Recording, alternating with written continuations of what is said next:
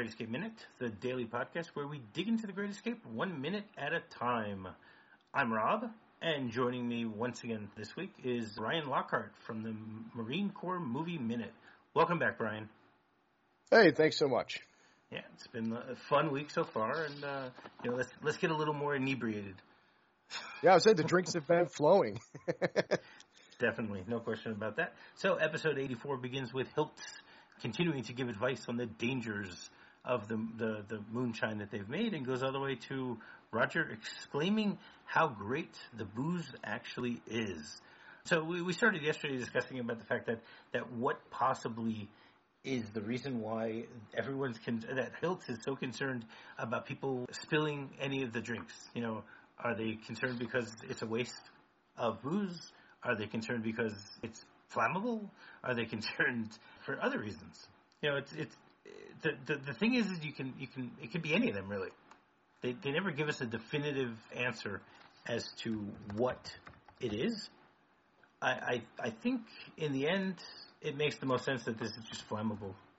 They give us a little more ammunition for that, a little more fuel for the fire, if you will, to prove that. But when he says no smoking while you're drinking, but it's like, all right. So my guess is he says don't smoke.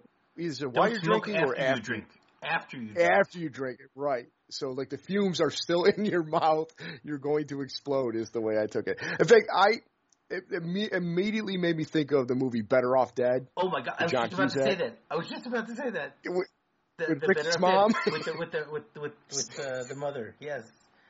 Yeah, the mother drinks gasoline or kerosene or something, and then she lights up, and for the rest of the movie, she's got that bandage under her mouth. Yeah, and that's actually really funny. That I was thinking of the exact same thing. I was waiting for you to say what your reference was, and then I was going to say, oh well, I was thinking of Better Off Dead. Yeah. Great minds. Exactly. No question about that. Oh, wow. Yeah, no, that's definitely a great explanation as to why you shouldn't be smoking after you drink this stuff. Exactly. Sorry your mom blew up. Yeah. But it's so interesting that he's warning everybody, you know. Everyone who's going by, he's saying, just be sure. Don't drink. Don't do this. It's just really funny that he does it, and you know, while he's pouring, you know, you have Goff next to him giving him energy along the way by pouring a little bit into his mouth each time. I think that's great that the three of them have their own canteens, and they're like, and it's clearly larger than any amount that the other guys are getting in their little cups that they're pouring out. So it's like, hey, we take the time and effort. We're going to get good and stoned, more or less. And, meanwhile, everybody else gets a little, half a cup, maybe a shot worth. Who knows? Maybe some seem to get a little others, That's true. And in this scene, you see that he spills a lot. Oh, yeah. I mean, unfortunately, most of this minute is just shown while he's pouring and spilling and drinking and stuff like that. There isn't that much exposition that goes on. But again, you have Goff shouting out his one-liners. This time he screams out, "No taxation without representation." Which again is it goes along good with the whole playing Yankee Doodle, up the rules, down the British, no taxation without representation. I mean, it's a very American thing to yell at a British person. Yes. Now, do you know the history of that phrase? Well, yeah, a little bit. I think it was attributed to James Otis in 1761. I had to look that up exactly, but it came. Yeah, I was going to say, wow, that's pretty good. I pulled that right. I know a little bit about this, but it was. See, I was setting you up. It was basically because of the Stamp Act, or one, I forget which act it was, but I think it might have been the Stamp Act, where the colonials basically formed their own parliament and said it's basically, if you tax us without letting us have a say. I mean, obviously the British wanted to pay for the French and Indian War and thought the colonials should pay their fair share, and that's where a lot of that came from. Plus, it was a way to keep the colonials in line and be, as time went on. But I believe the full, I guess I didn't realize this, but the actual full quote is "Taxation without representation is tyranny," and that's where it originally came from. which is Yes. true. Yeah, they take out the tyranny part of it. Yeah. That's less important. Well, No, what I found interesting is the fact that it didn't originate in America. It's actually something that came from Ireland.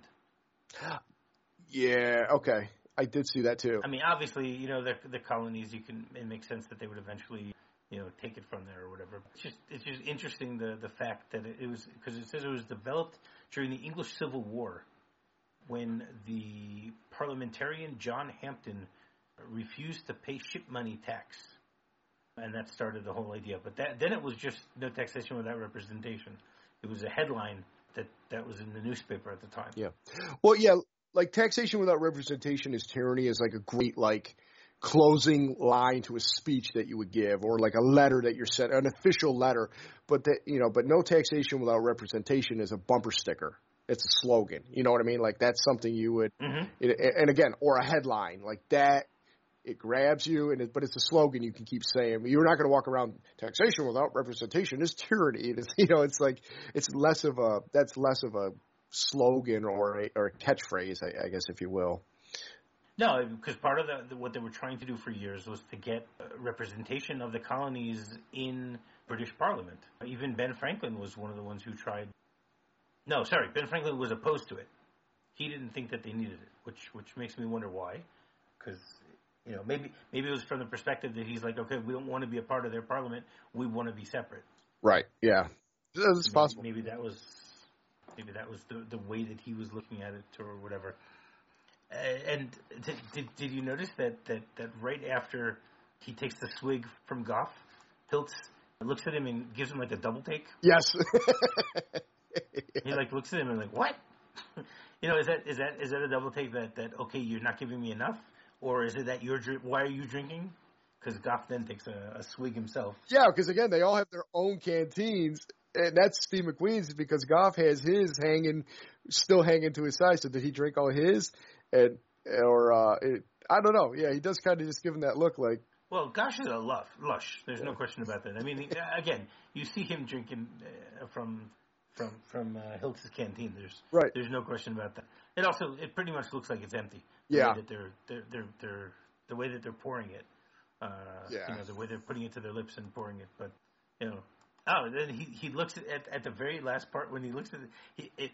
You get the expression on his face that he just finished it. Yeah, that Goff finished it. Yeah, and maybe that was part of the problem that Hiltz was having. That why is he continuing to drink from my canteen and he actually just finished it? Yeah. Or it's a little bit of business that Steve McQueen did there, but it's funny. It's a funny look.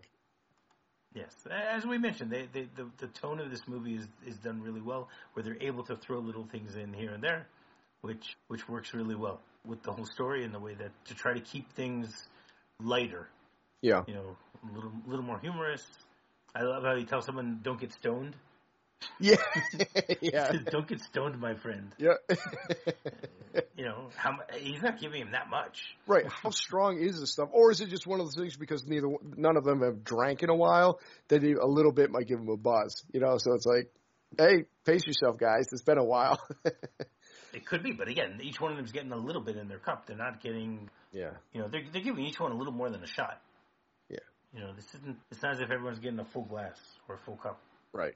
Of the booze. I mean, personally, I don't drink, so I can't relate to this at all. And I've never drunk, so I've never liked these potent drinks. I mean, like what Goff did last week when he pretty much kept coughing. I would do that with a little drop. I don't even need to take a big sip. Gotcha. Or something like that. Yeah. So no, that's not for me. And then it switches to showing us the three heads. You have Ramsey, Roger, and Mac, and then Ramsey goes, "Let's drink to Tom." Yeah. So the others, they toast. They say to Tom, which is a little foreshadowing here for us. For anyone who's seen the movie and knows what's about to happen. And I love the fact that of the three of them, Roger's the only one who actually starts coughing. Yeah, but their reaction is almost Three Stooges level. Like it's like exactly. like when they drink something that's real potent, and because if you notice, like they're trying to kind of keep their composure, but they didn't expect it to be so harsh. Maybe Right. No, and then it's something that's very interesting that Roger says that closes off this minute. He goes, in the 3 years, 7 months, and approximately 2 weeks I've been in the bag, this is the most extraordinary stuff I've ever tasted. It's shattering. Now, one of the things that is great about that is he's actually told us pretty much when he was captured. Yes.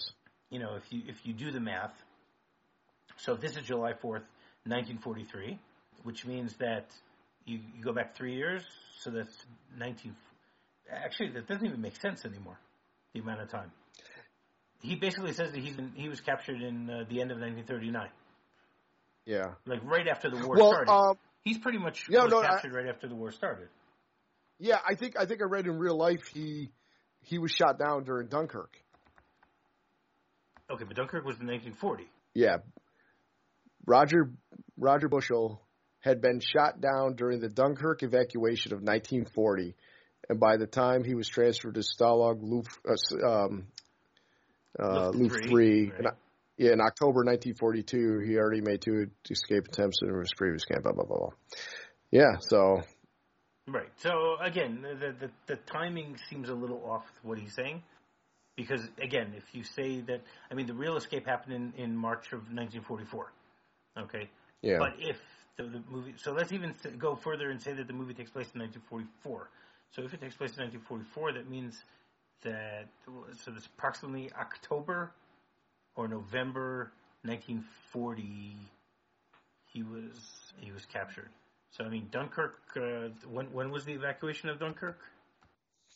You know what? I don't remember, and it didn't say in this article. 1940. It was definitely 40. Yeah. It was. It was June. It was May to June 1940, which again that still doesn't fit in with the. Well, actually, what it would mean is that Roger here, as opposed to the real Roger, was shot down a few months after Dunkirk. Because if Dunkirk ended in June 1940, so that was pretty much, again, saying that this takes place in 1944, so it means that would be 4 years from Dunkirk. And so we're talking, we're 5 months short based on what he said. Well, they're playing, obviously they play a little fast and loose with this, because of, like I said, it didn't look like it was March when they were escaping, in the movie.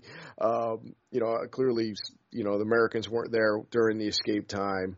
So they, clearly they didn't think Movies by Minutes podcast was going to go back and try and figure out the exact date That's that true. Roger. That's very true. So, and honestly, I think they should have known, but it is what they it should have is. thought about it 58 years ago. Right? Yeah. I mean, they put a lot of thought and effort, and for as much as liberties as this movie takes, when I was reading about the real escape, they do get a lot of things right. Yes, there's no question about you that. get the gist of it. Mm-hmm. Yeah. If you've read the book, you'll see also that there's a lot of stuff they get right. Okay. The final week of this podcast, I'm going to be interviewing every day a different person who's connected to the real story. Nice. People who've done their work on the history. And there's even one of them that's a relative of someone who was one of the escapees. Wow! So that's going to be really fascinating when I get to that in a few months. I mean, we're right now at the beginning of next week. We'll be hitting the halfway mark of this. So I still got double what we're doing so far.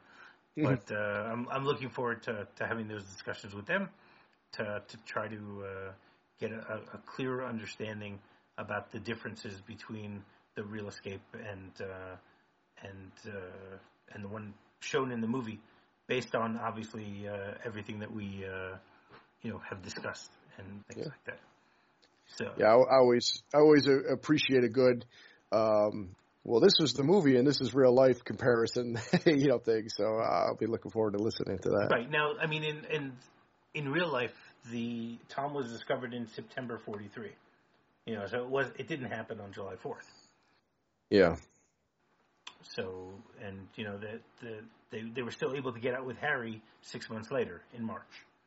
The whole question then remains is, which, right now we're talking about the time that Roger mentioned. I mean, they mentioned it so specifically. That's the thing that gets me here. They. I think it's for us, the audience. and not really, for factual. It's kind of like, yeah, we're getting close. We're going to celebrate. It's going to be soon, everybody.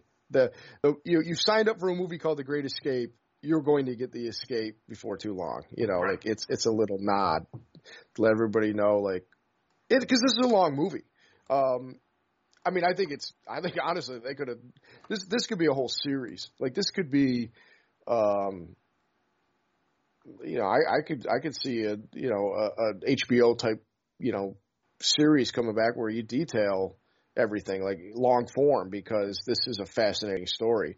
So I appreciate the fact that it's a little bit longer of a movie without being too long. Correct. It does. Yeah, no question about that. It doesn't feel long when you No, watch it. no, the movie flies. The movie's great. And I think that if it was like, 3 hours of just depression and, just horribleness that these guys are going through, and not the kind of upbeat, like, hey, these guys are on a mission and let's watch them do this mission. Honestly, I think it gets tense at moments for sure. Especially once they escape. I think it's not so much a fun, fanciful lark anymore. It gets pretty tense. Like the movie, yeah. But it's still pretty awesome. Some of the stuff that they do, it's their action scene. That's true. No, I also like the fact that the phrase that Roger says that he says when he says that he's been in the bag. Yeah, yeah. I tried looking it up and I didn't find any reference to, most of when you say something's in the bag, it means that it's known and it's going to happen. Yeah. Or obviously what we know about of carrying a bag, but when you say something is being in the bag, it pretty much means that, okay, it's all set. Well, there's a phrase, half in the bag, which means you're basically so drunk. And I think that kind of came from like, oh, I didn't call you last night. I was like half asleep, half in my, my bag, or, I was half in the bag, fell asleep, that type of thing. So in the bag, do you think that means the whole time he's been sober? Maybe. Maybe. I mean, there's also the phrase of saying that something is bagged means that you to hunt or capture or kill an animal or bird. So maybe he's saying for as long as that I've been, captured. Well, from that perspective, maybe. Yeah, and knowing the phrase "half in the bag" for being drunk, I still didn't make the connection of like I took it as for the whole time that I've been captured in the bag, like in prison. Right. That's how I took it. But then I kind of. Mm-hmm. From there, I'm like, well, does it mean he's been, in the bag? I'm sober this whole time because the whole time I've been captured, I haven't been able to drink. So, and again, I didn't know if that was like one of those British slangs, like that. I just wasn't. Could be. Yeah. Yeah. All right. So, do you have anything else for this minute? No, but I just wanted to say that in the 1 year, 5 months, and 3 weeks that I've been podcasting, this is the most extraordinary show I've ever been on. And just don't do the math on that, though, all right? Because I'm not sure it's going to add up when it's all said and done. Wait, it was when you were evacuated from Dunkirk, exactly. Right? Yeah, well, some would say... Or actually, no, you were evacuated from Grenada. Yeah, I was going to say, some would say that Heartbreak Ridge Minute was my Dunkirk, There you go. No, I don't have anything else. All right, very good. Why don't you tell everyone once again how they can get in touch with you? Well, as we mentioned, Heartbreak Ridge, that was my movie of choice doing the Marine Corps Movie Minute. We did Heartbreak Ridge, the Clint Eastwood classic, 1 minute at a time. If you want to find us, we're all podcasts can be found under the Marine Corps Movie Minute. All right, excellent. While you're doing that, you can go rate, review, and subscribe on any podcatcher that you might be using to listen to the show. You can visit our website, thegreatescapeminute.com. You can visit our Facebook group, The Cooler. You can write to us on Twitter, GreatEscapeMXM, or you can contact us by email, thegreatminute@gmail.com. So, Brian, you want to come back tomorrow and finish off the week? If you'll have me, yes. All right. Just you might want to sober up a little bit. I'll try. I can't. A little bit. I'll try. Not too much. But what fun is that? All right. Well, until tomorrow, tally ho. Tally ho.